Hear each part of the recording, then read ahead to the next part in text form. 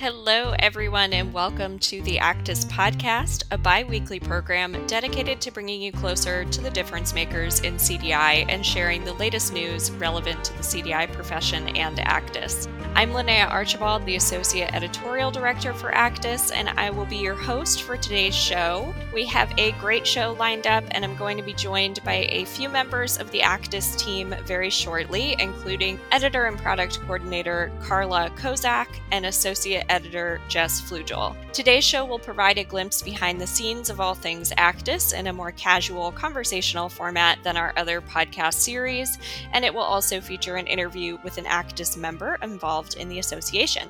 Today, we are going to discuss CDI, medical necessity denials, and UR and UM with Mandy Petra, RN, CDI specialist at Rock Regional Hospital in Derby, Kentucky.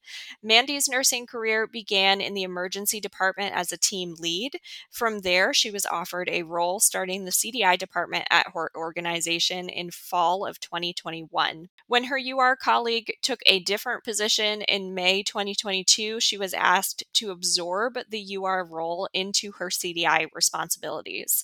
She currently holds a hybrid role as the sole CDI and UR professional at her community hospital. Mandy's story will be featured in the September-October edition of the CDI Journal, which will be published in the coming days, so stay tuned for that.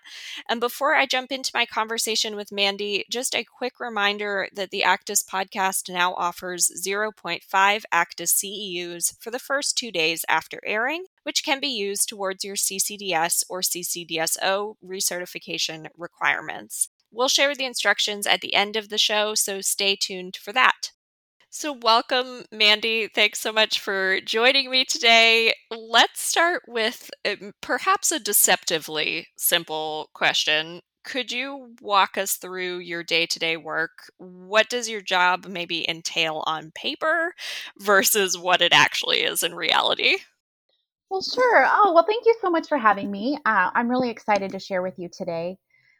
So my day usually begins with reviewing our patient census.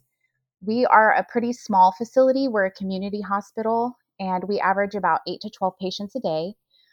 So when I first come in the morning, I'll review anybody that's been admitted over the night and make sure that they're in the right status. I'll look and see who their insurance payer is, just to determine if I need to provide notification of admission or if we need to request an authorization. We have patient rounding every morning, and all of the different members of the interdisciplinary team will come together. So we've got nursing, the hospitalist, respiratory, pharmacy, case management, wound care, and we'll discuss the patients, what's going on with them, what our plan of care is. And then that's a great opportunity for me to ask questions if I've read through the chart and I don't see something that, like, everything doesn't look quite right, or if I need to clarify something. And then it's also been a really good opportunity to kind of provide education on different documentation things, because I can use documentation from all the different disciplines when supporting our appeals. So then after rounding, I will review any patients that have been discharged in the last day and make sure that my working DRG is still appropriate.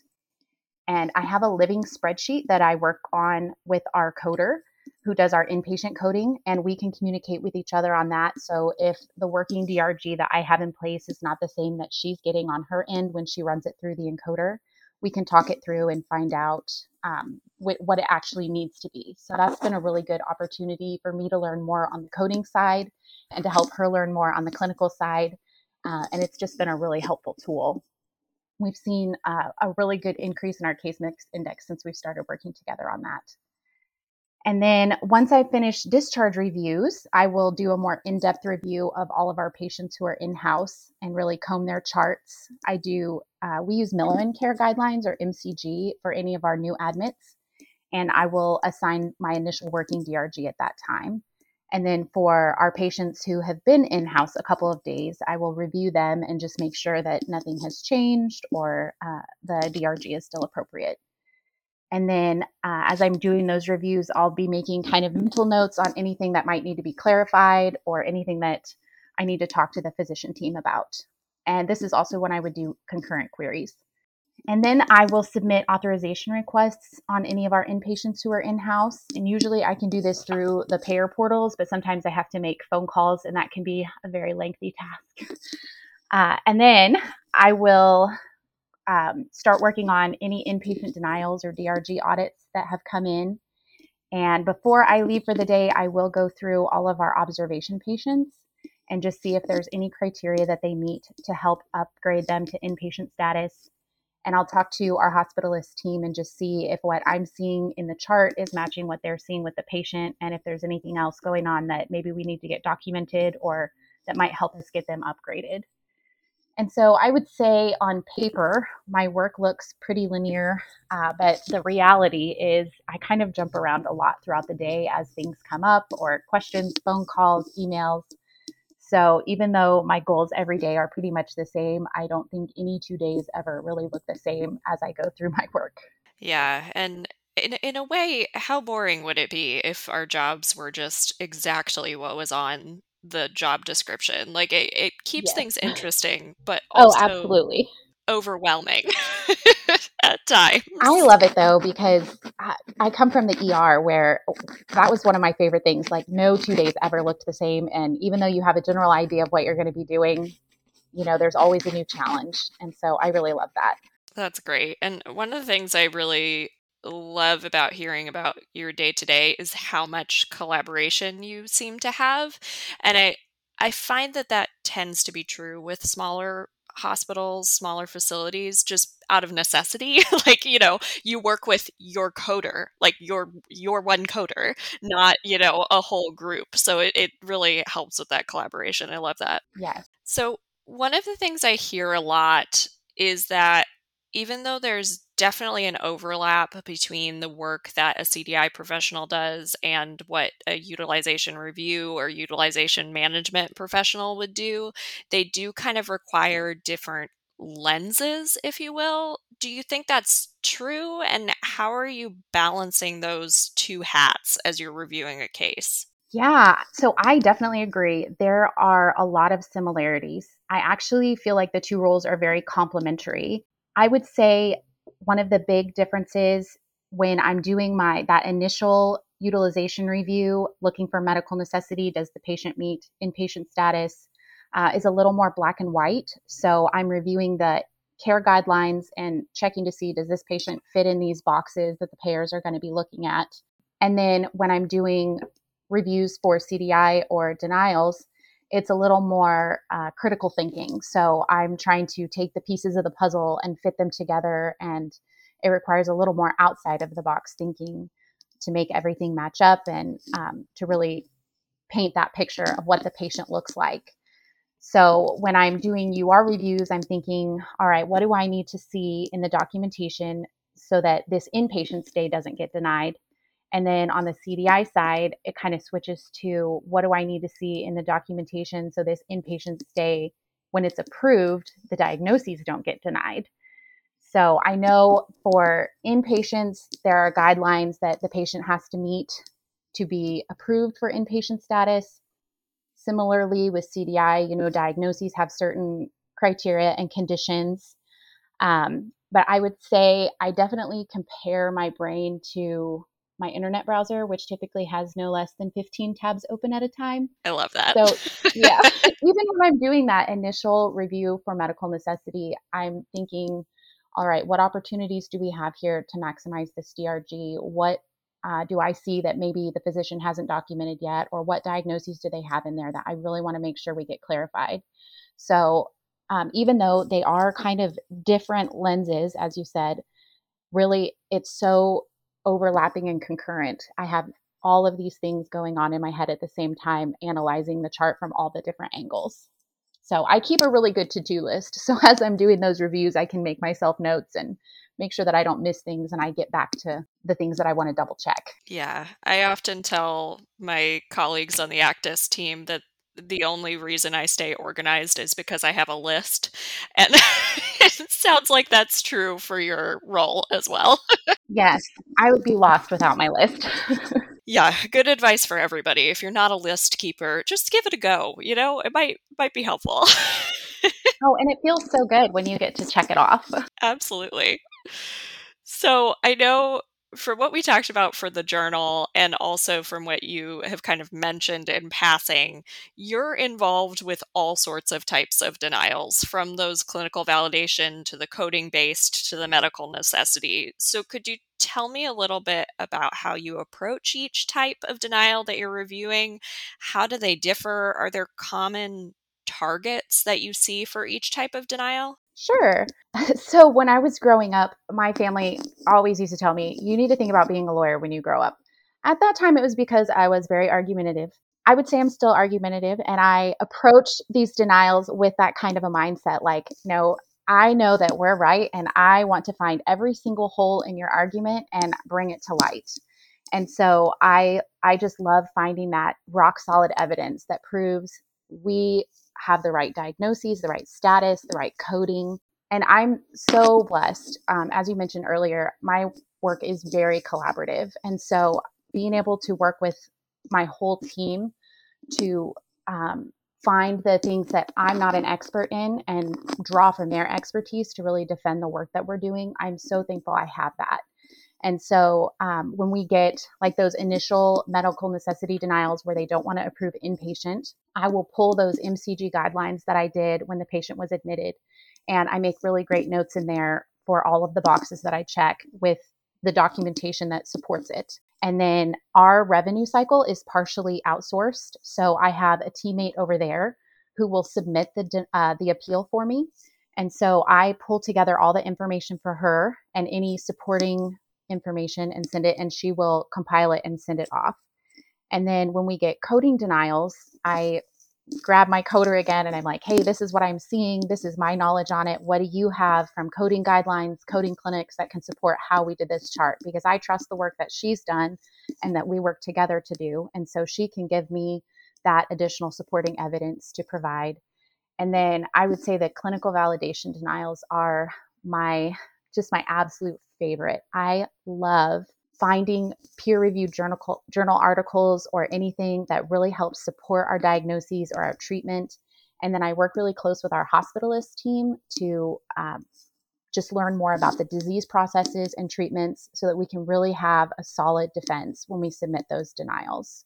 So, or appeals, I suppose. But I would say our facility, we definitely see what I would call the big three that everyone talks about for clinical validation: sepsis, respiratory failure, and malnutrition. When I review my list of DRG audits, those make up almost the entire list. So I'm really getting proficient at defending those. And we've had some interesting ones lately, though. Encephalopathy, I had one for NSTEMI 2, and then I actually just got one recently that wanted to remove obesity and BMI from the diagnosis list, saying that it didn't have any bearing on the patient's care or condition. So that was one I had not seen before. And then for the medical necessity side, we're actually seeing an uptick in denials for cellulitis, AFib, DKA. These are all things that for cellulitis, if the patient had failed outpatient antibiotics, that used to be very clearly an inpatient, but now they're denying it, and they've actually recently changed the guidelines. And then for our DKA patients and AFib, that once upon a time, those were automatic ICU admissions, and now they're saying they should be observation in the ICU. So those have been really more prevalent recently. And on our coding denials, it's usually they either want to resequence a different diagnosis as the primary diagnosis and put it to a lower paying DRG, or they'll say, like the one I just had this week, they were saying that you can't code two conditions together, which actually was not true. And I was able to get with our coder and provide a coding clinic and the coding guideline that said the way we coded it was appropriate. But the payers definitely will use anything they can to try and get around making those payments. So sometimes we've really got to get creative and think outside the box with how we want to defend it. But I really love it. I love using that brain power.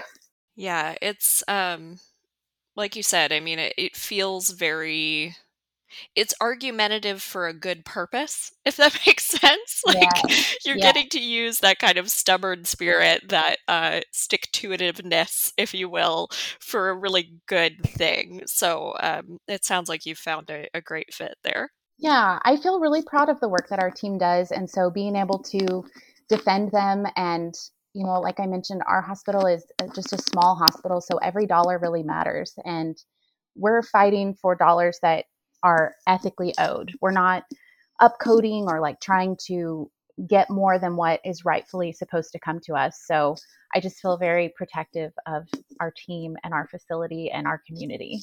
Absolutely, as you should.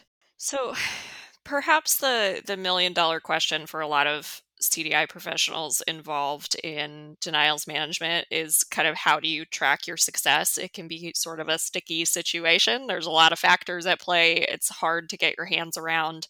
So how are you tracking your data? I know you mentioned a spreadsheet. Tell us about that spreadsheet, and then who do you report that data to, and how often are you sharing that? Okay. Yeah. My spreadsheet is kind of my baby. Like, I don't know what I would do without it. I'm a very visual person. And so our EHR will let us track denials within the patient chart, but then you have to pull a report. And so being able to have it on the spreadsheet and just do a quick glance and see kind of where we're at is really helpful for me. So I have two tabs. One is for medical necessity, where that initial inpatient stay is denied, and the other is for the DRG reviews. And I keep them color coded for where we're at in our progress. If it hasn't been submitted, if it's in progress, if it's highlighted green, that means we won. That's my favorite. And then black means we didn't win, which unfortunately we don't always. But I keep track of that on there so I can quickly look at it and see, okay, how many denials do we have this month? Where are we at in the process? And then those green ones, it's very easy to show what we've been successful with. And then we have decided for our facility, it is very useful to have a once a month utilization review meeting. And so we come together and we'll discuss all things utilization review, including denials, and where we're at in the process, and kind of attach the dollar amount to that. Like, what are we looking at and what are we fighting for? And so we report that to the CEO, our VP of finance, and our chief nursing officer also holds a dual role as our chief operating officer. And they're usually in attendance. And then sometimes we'll have some other members. Our hospitalist is always there. And those are the main people that I report that information to. That's great. I similarly also love a spreadsheet, to the point where I keep one that has all the things, all the moving pieces of Actus pretty much are in one spreadsheet. And I do refer to it as my giant, terrifying spreadsheet. So feel free to borrow that terminology. I like that. The funniest thing is that it was originally like, it had an official title, and one of our team members said she could never find it because she would always be searching for the giant, terrifying spreadsheet. So now that is literally what the file is named. Oh, I love that. So I feel like we're kindred spirits in our love of our spreadsheets. So I Yes. totally get that. So it kind of, zooming back to that joint role that you're operating in between the CDI and the UR piece, do you feel like that's helped you become a better reviewer? And how has that changed the way that you educate your providers and approach those topics with them? Oh, I definitely think that it has made me a better reviewer. I've actually thought about it. If we grew so much that we had to separate the two out again, I actually don't know how I would unenmesh them. But on the UR side, learning about those medical necessity guidelines and what criteria does that patient need to meet on the front end to be approved for the inpatient stay has really helps me kind of focus in on what kinds of things payers are looking at, what they are needing to meet criteria wise for certain diagnoses. And so that helps me when I'm doing concurrent reviews. Like, does this diagnosis have the documentation and the chart that I've learned from these guidelines are key to this diagnosis, whether it's a symptom or a treatment? And then I feel like it has really helped with educating our provider team on what kind of things they need to be considering when they get that call from the ER, whether they should be observation or inpatient. And since I've really started collaborating, sharing the MCG guidelines for medical necessity, I've seen that we've had a better accuracy with that initial admission. So we're not missing opportunities for inpatient from the get go, but we're also not facing a bunch of denials for patients who were put in inpatient status and weren't really appropriate. So that really helps us capture dollars better. And then for traditional Medicare patients, if you put them in inpatient status and they really don't meet the criteria, you can't just change their admission to observation. You have to file a condition code 44, which then you can't bill observation. You can bill certain outpatient things, but you can't bill those observation hours. So it's just lost opportunity. And so knowing the UR side of it really has helped the providers make those good decisions on the front and then know better what kinds of things they really need to be getting in their documentation so that we can support the diagnosis that has supported the admission. That's great. I think it's so valuable to have a more holistic view of healthcare and regulations and requirements and all of that. From the denials piece to the UR piece to, the coding piece, like all of that helps when you're reviewing a record to kind of at least have an overview level knowledge, I would imagine. Yeah, I think so too. So we're getting close to the end of our time here, and I would love to ask if you have any advice for folks who maybe work for an organization with distinct CDI and UR departments. How do you suggest that they could kind of foster a collaborative relationship between the two groups? Are there areas that are maybe particularly suited for that collaborative relationship? Yeah, I think, this sounds very cliche, but communication, as with most things in life, is definitely key. I think when there's two distinct departments, remembering that even though we are different departments, we're all on the same team, we have the same goal, and we really want to support each other and work together and not against each other.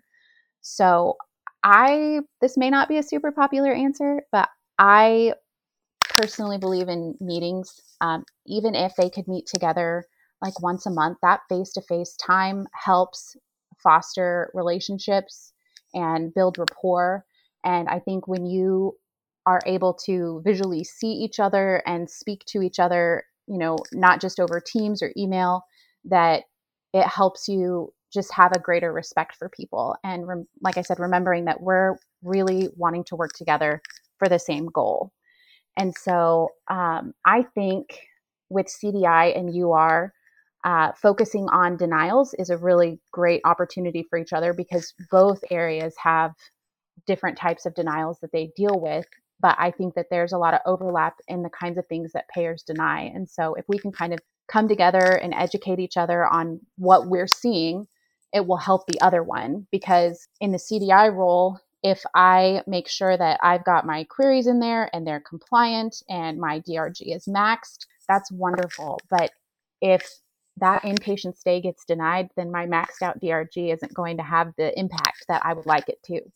So if I know what they're seeing on the UR side, and I can make sure that as I'm doing my concurrent reviews, I'm looking for things that will support the work that they're doing, then we're really collaborating and making sure that their inpatient admission is going to be approved and our DRG is going to be maintained. And so I definitely think that's a great opportunity for the two departments to work together. And then also in team and provider education, I feel very passionately about education.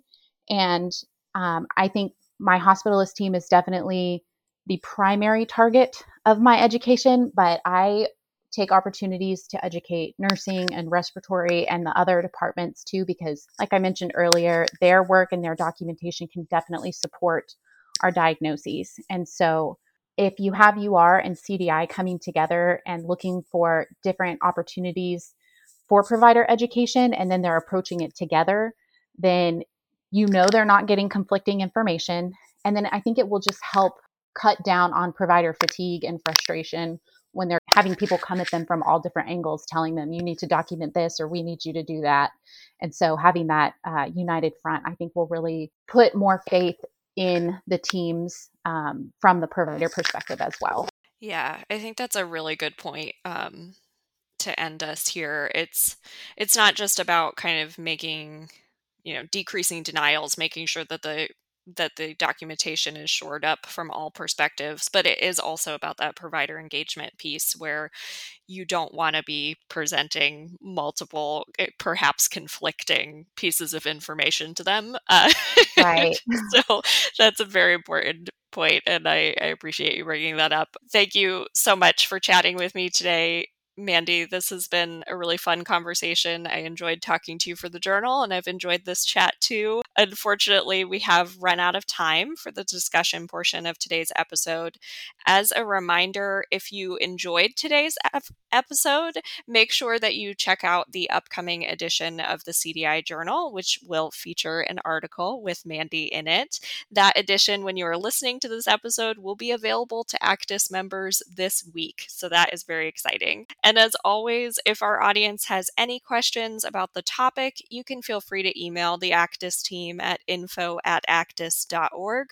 I will also put that email address in today's show notes, which are available on the show page at actus.org and in your podcast app, and you can grab it from there. Now it's time for the Actus Update, a regular segment featuring the latest news on what's going on inside the association. As I mentioned at the top of our show today, I am joined by a couple of my editorial team colleagues today, Carla and Jess, for our very special edition of the Actus Update that we do every few weeks here. So summertime, and unfortunately, is coming to an end, but it's generally a time for a lot of people that is quieter. It's a time to relax. It's a time to take time off, enjoy your family and your friends. And around here at Actus, that is perhaps not as much the case. Summer, particularly the month of August that we're in right now, is a very busy time for our team as we prepare for all of the fall publications and the activities that are really right around the corner. And in my neck of the Actus woods, September is when we welcome a new batch of Actus Leadership Council members into the fold for the new term. And if you are a leader and are interested in being a part of that group, the applications for our 2023-2024 term are open until August 31st, which those of you paying attention to the date, if you are listening to this episode on the day it publishes, that is tomorrow. That is Thursday, August 31st. Council members are invited to a dedicated council-only forum thread, council-led panel discussions that offer Actus CEUs and exclusive networking opportunities such as our annual CDI Leadership Exchange, our mastermind groups, and our brand new mentorship program, which I'm particularly excited about right now. And they also receive a monthly newsletter specifically designed for council members, and they have a weekly opportunity to ask questions of other members and to network over email. It is totally free to join the council. You don't need to be an Actus member. You do, however, need to meet certain eligibility criteria, which are listed on the Actus website, and then you just have to apply by that August 31st deadline. I do really hope that you will consider applying to join us. It's a really great group, and I think you will find it really valuable. And that's not really where the fun stops when council applications close tomorrow, because the new edition of the journal is slated to publish on September 1st. So, Jess, you always do just a ton of work on the journal. So, could you tell us a little bit about what's going to be in this upcoming edition? Definitely. From healthcare news, I've heard this is the year for reducing denials, so we were glad to spend the majority of this journal edition just focusing on this important topic and how CDI programs can get more involved in it at their organizations. So there's multiple articles that have advice on writing a clinical validation appeal. You can get multiple perspectives on that from different contributors on how to do it.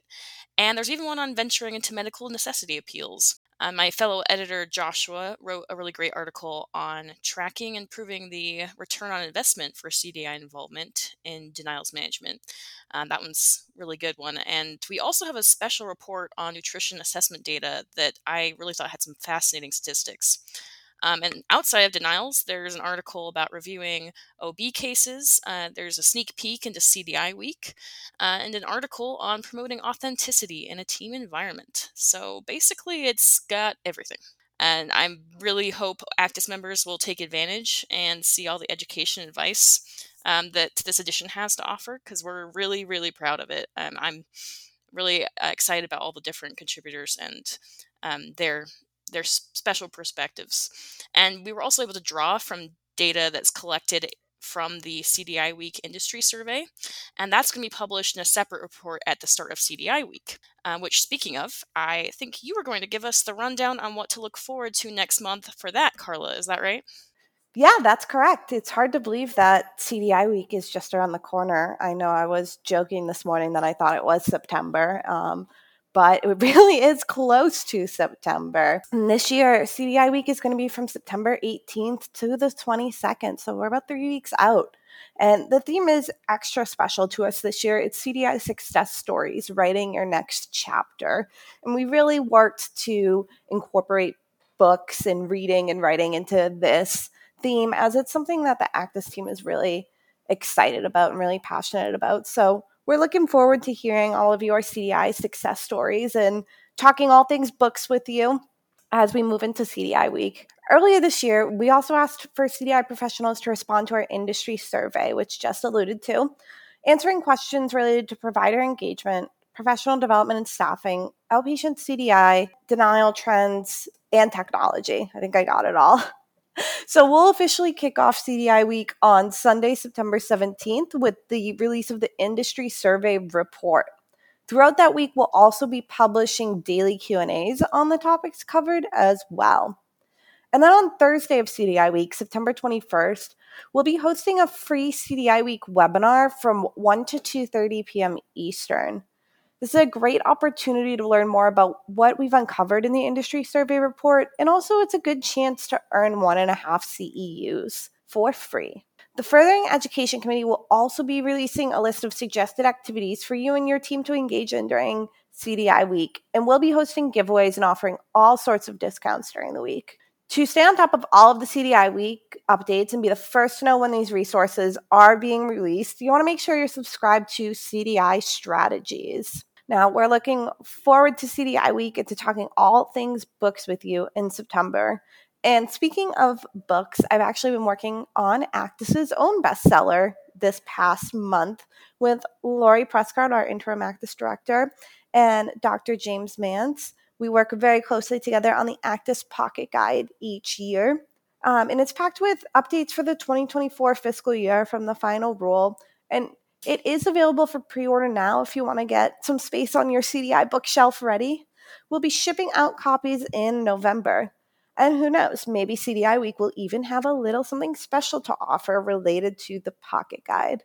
You never know what's going to come in CDI week. We love to throw in some sneaky bonuses and discounts and all the things during CDI week. It's really the most wonderful time of the year around here at Actis, and I'm very excited about our theme. We are a bookish group. We've been pitching book clubs related to CDI week. We're very excited about it. So I'm very much looking forward to seeing how everybody is going to celebrate and participate, and we would love to hear what you're doing, and we'd love to see your photos if you get your team together for a celebration during CDI week. As always, if you have questions about anything we talked about, or if you want to share your plans for CDI week or have questions about our plans for CDI week, feel free to. Or if you want to share your favorite books with That us, we too. want book recommendations. We love books. Sorry to interrupt you, Linnea. I just had to throw that out there. I'm glad you did. I would love to get some book recommendations, always. That is primarily what we talk about in our group chat. I think it's that and pets. So send us a dog picture or a cat picture and send us your book recommendations. Yes, That's all definitely. we ask for in life, to be honest. And as always, the email address you can send those pictures and suggestions and questions to is info@actus.org, and I will put the link to all the things that we talked about in today's show notes, which are available on actus.org and in your podcast app. As a reminder, before we close out, each Actus podcast episode now offers 0.5 Actus CEUs, which can be used toward your recertifying your CCDS or CCDSO credential for those who listen to the show in the first 2 days from the time of posting. To receive your 0.5 CEUs, go to the show page on actus.org by clicking on the Actus podcast link under the Resources tab and then clicking on today's episode from the list on that page. Then follow the instructions in the show notes for today's episode. Your certificate will be automatically emailed to you upon submitting the brief evaluation. Do note that in order to take that evaluation, you need to play the recording of today's episode at the bottom of the show notes page. The link for the CEU evaluation will appear all the way at the end when the music is over and the timer has gotten to 0. The cutoff for today's episode CEU is Friday, September 1st at 11 p.m. Eastern. After that point, the CEU period will close and you will not be eligible for the 0.5 CEUs for this week's episode any longer. With that, we have reached the end of today's Actus podcast episode. We'll be back in 2 weeks on Wednesday, September 13th for our next show, which will be part of our Leadership with Linnea series. That episode will feature a conversation about staffing and professional development and offer a sneak peek into some of our 2023 CDI Week Industry Survey data. If you would like to receive reminders about each episode, make sure you're subscribed to our free weekly newsletter, CDI Strategies, which always includes a link to the new episode when it's available. You can listen to the show anytime on the Actus website or via Apple Podcasts, Google Podcasts, Spotify, or your favorite podcast app. All the links we discussed during today's episode will be available in the show notes. And as always, we'd really appreciate it if you would take a minute to leave us a 5-star review on your podcast app of choice to help others find our show. Our intro and outro music is Media Noche by Dion Key, and our ad music is Take Me Higher by Jazzar, both obtained from the Free Music Archive. If you have any suggestions for future guests or topics, please email us at info@actus.org. And until next time, take care, everyone.